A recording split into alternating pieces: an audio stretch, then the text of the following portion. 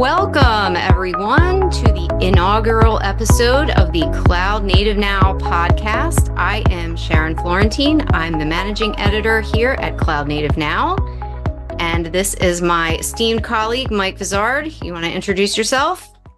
Hey, folks, I'm the Chief Content Officer for TechStrong Group, which, in addition to publishing Cloud Native Now, also publishes DevOps.com, Security Boulevard, TechStrong.ai, and, of course, TechStrong.tv. Happy to be here. Yeah, great to be here with you. So on the Cloud Native Now podcast, our plan is to cover everything and anything related to cloud native and the ecosystem around it. That includes apps built with microservices, service mesh, networking, WASM, Kubernetes, of course, can't forget that.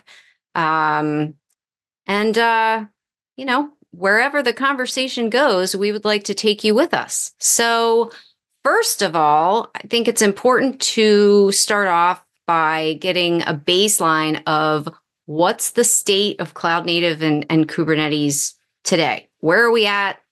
What are we looking at in 2024? I think we're at the point now where it's a tale of two cities, as it were. On the one hand, we have a lot of folks that are deeply entrenched and they're starting to deploy fleets of Kubernetes clusters and they're rather experienced. On the other end of the spectrum, we have a lot of newbies who are just kind of discovering the platform. And I don't think there's much in between. I think, it's based on what we see in terms of how the content is consumed. It would suggest that there's a pattern here. I don't know. Are you seeing the same? No, I absolutely am. And, I came on board here at TechStrong Group a little while after Cloud Native Now, which used to be Container Journal, launched. And, it seemed to me that the stuff that was getting traction was really more entry-level topics, and that has progressed over the last few years, obviously, but it seems like, folks are just now starting to get in on the ground floor and make some progress, with understanding the ecosystem and how to modernize their applications and then apply that in their organizations in a real, tangible way. I would say it's surprising. We've been at this Kubernetes thing now for the better part of half a decade, right? Yeah. And the fact of the matter is, it's probably one of the most powerful yet complex platforms ever to find its way into an enterprise IT environment. I think some reports suggest we're making some progress. Fairwinds has a report out that kind of shows that people are getting a little bit better at managing the environment in terms of maybe not over provisioning it. And that just may be we're a little more cost conscious these days, but they also seem to have indications that there's more skills and the folks that are running this are a little more adept and kind of get it. At the same time, there's issues down the road. There's another report we published recently from Spectral Cloud talking about all the interoperability issues. And it's not necessarily the platform itself that's the problem. Kubernetes, of course, has a consistent set of APIs, but the stack that sits above it seems to have all kinds of interesting components, and none of those are standardized, and you wind up with a lot of interoperability issues between those components. So I'm not quite clear we're realizing the dream of Kubernetes. What do you think? It really doesn't seem like it all that much. One of the things that's interesting to me, and we published a piece, I think in the middle of last year, asking the question of whether Kubernetes was actually fit for purpose and if it really was the best tool for the job that folks are trying to make it do. And that's always been interesting to me. Is it obviously it started at Google as Borg and came out of this massive enterprise situation. And so now when we see folks in small startups and really small organizations trying to figure out how to make it work. It's like, are you really sure that's the tool you want to be using here? And yet it has kind of become this de facto standard for container orchestration. So how are those things, really, how do those two things mesh together? It's definitely speaks to the struggle that's happening there, I think. I'm not sure to what degree this is a platform issue, or is it just simply a reflection of the IT organizations that employ it? The fact of the matter is that a lot of them have versions of Kubernetes when it is running that go back to, I don't know, 1.13, 14, 15. And I think we're at 28 now or something like that. A lot of folks are hesitant to upgrade because they're afraid that APIs will break and whatever application is running will have to be refactored or tweaked, and they don't want to do that. I also think that outfits are still running different distributions of Kubernetes from different providers because different teams decide to do whatever.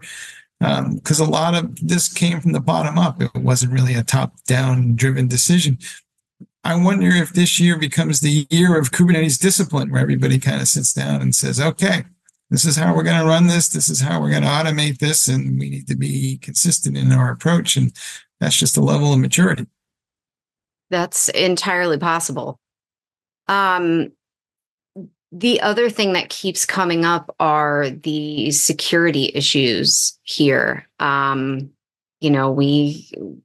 We just posted an article about this kind of rampant level of insecurity around Kubernetes. And, there's all sorts of attack vectors through which it can be compromised. And I think that's also an issue that people are struggling with too. How can you lock it down? How can you secure this? Especially if you're already struggling to deploy and manage and keep it running, much less the security aspects of it. Mm-hmm. I think it would be fair to say that in the interest of making the platform more accessible, we didn't pay a lot of attention to the security side of it early on. I think we are once again chasing the proverbial horse out of the barn. And the problem is that we've now reached a level of volume in terms of workloads running in production environments that cybersecurity researchers are interested in looking into it, and B, cyber criminals are interested in looking into it, and they're both doing their darndest to figure out where the weaknesses are. The researchers, I get it's a noble exercise, but sometimes you wish they weren't as efficient because, well, when they publish that, the bad guys are probably their most ardent readers. Yeah, indeed. And then it's a how-to manual. Right. The second side of that whole equation, though, is, at the end of the day, we do have to figure out how to battle test this platform, and there's no way to do that other than running it live and see what happens. So that's to be expected in a certain degree. But I'm with you. I feel like every day now, at least at the beginning of this year, somebody is tossing out a new malware campaign aimed at Kubernetes or containers that they just discovered. I think on the site, there's probably as many stories about particular campaigns as there are reports about vulnerabilities that can be exploited. We invite you to check those all out at your leisure, but the takeaway is all the same. Ultimately, we need security people to get to know Kubernetes and kind of help us to manage that. But it's hard enough to find people with Kubernetes expertise. People who have cybersecurity and Kubernetes expertise are even rarer. So it's going to be a challenge for a while. I don't have a great solution for it, but other than the fact we need to pay more attention to it, and somebody's got to step up here.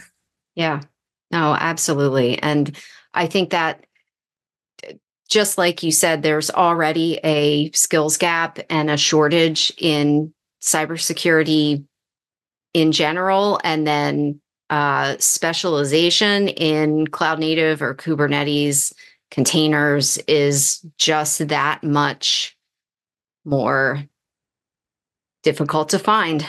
Yeah. And what drives people crazy here is that the attacks that are coming in aren't exactly rocket scientists. You know, No. they're not like massive, research done by nation states that are looking to exploit Kubernetes. These are, basic scripts that people are using to exploit generic weaknesses. I think one of the SysDig reports noted that privileges on Kubernetes environments and containers are not well managed, and it's easy to escalate. Not enough of the scans are running in the CI/CD pipelines, so we're trying to run scans after the application is deployed, which is never a good outcome. Yeah. These are fundamentals. I mean, it's not like we need to sit there and go, let me go find a great AI engine to fix all this. But the issue is we just don't have the people, the time, and the resources and expertise. Unfortunately, many of these environments are still provisioned by developers, and I know we want to let those guys go as fast as they can. But the truth of the matter is, they were all absent that day when security training was given, and they didn't like it in the first place. So they didn't take that course because nobody made them. And we basically throwing them in the deep end of the pool, and then we're surprised when there are issues. Right. Yeah. Yeah. The interesting thing to me from I believe it was the SysDig report that you just mentioned, was when they did the comparison between the Kubernetes versus the standard CI pipeline, that the CI pipelines were still more secure by a fairly decent amount. And, in my head, I thought, okay, well, if that's still the case, why are we not, like you said, getting these fundamentals down first before we jump ahead and adopt an entirely new way of doing things if we can't even get the previous version right? I am certain someone will yell at me for saying that, but well, in theory, right? We're supposed to be embracing DevSecOps and shifting left, and all that work is supposed to be done in the pipeline. It's pretty clear it's not being done there. And there's probably a variety of reasons stemming from everything, such as inertia to you just don't have the tools to accomplish that, and I don't have anybody to manage it. So naturally, we announce with great pride that this application has now been deployed in a production environment, and then the security people come along and start poking at it. And so that's why more of the vulnerabilities are being discovered after deployment than before. And that's kind of scary, because that means that stuff's running live out there that can be exploited. And the truth of the matter is, the bad guys are getting better at that by the minute. I think one of the issues, one of the fallacies of security in this space, is people think their containers are only going to run for a couple of minutes. So they're playing hide and seek, and they're basically sitting there going, well, I don't think the bad guys will find that one, and by the time they do, I'll take it down. The issue is that the bad guys know how it works, and they're sitting there waiting for you to rerun it, and they're like, ooh, no, there it is again, and we'll get it this time.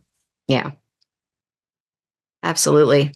And to that not only has, security implications, but it also has cost implications, right? Because so many of these attacks, like you said, don't end up being rocket science. So many of them, just from the articles and the features and stuff that I've edited and posted, are crypto miners, right? They're cryptojacking attacks. They use the containers to run this and mine crypto. So, and then tangentially, folks are saying, okay, well, that's not a big security issue. So what? I'm just going to, move on to something that's a little more pressing right now. But that is straining your resources, and it's really costly. And that's also something that folks, especially at the beginning of 2024, yeah, we're in 2024 still, all year so far. Folks are a lot more sensitive right now to those kind of cost concerns. So it all ties together. Yeah, I mean, cryptojacking for a lot of folks is still considered a nuisance crime. They're basically a couple of, dollars here and there off the monthly bill from my cloud provider. I'll barely notice. I think the finance team starts to notice now. They're basically complaining about the cost of cloud computing, and they want to know what all this stuff is. And that begets that whole FinOps practice out there that we'll probably talk about another day. Yeah. But when I look at it, the issue too is like, look, in order to run the crypto jacking, somebody stole credentials. Do you think that they're just going to not use those credentials for something else more malicious? Odds are they already are. Yeah. So I think crypto jacking is a symptom of a bigger problem. Agreed. Absolutely. Absolutely.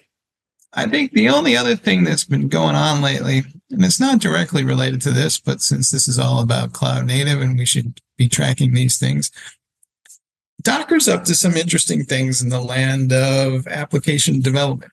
Mm-hmm. Essentially, they have created something called the Docker Build Cloud, and it uses some basic capabilities that were in the desktop platform and turns them into a cloud service to manage your build. The interesting thing is they're positioning that against quote unquote legacy continuous integration platforms, aka DevOps platforms. And they're basically saying is developers can manage this process on their own and maybe don't need as much help from a DevOps team. They're all for working with CI/CD platforms. So if you have one already, they're like, that's fine and dandy. But they're trying to build that process and take it into something that's a cloud service that I don't know. You could argue it's an alternative form of continuous integration, but in their language, it's clearly something that they want to position against. So it'll be interesting to see, how much developers respond to that. I think individual developers, small companies may like that approach. I think a lot of larger enterprises already have invested in a CI/CD platform, so they're going to be like, why do I need to reinvent that wheel? But it's an interesting time, and I feel like there'll be a lot of discussion about this in the coming year. I think so too. I agree. Maybe that we can look into that some more and continue the conversation next week. Yeah, I'm hoping 2024 turns out to be the year we finally get this app dev thing for Kubernetes right and containers. But cross your fingers, as they say. Yeah, we'll see. We thought that was going to be 2023 too. There you go. It seems like everything we do in this particular area is like we're a year behind, going full circle of the conversation. It all depends on where the people are in their journey. Exactly. But that, folks, is why we're here. And we are excited to bring you along on this journey with us.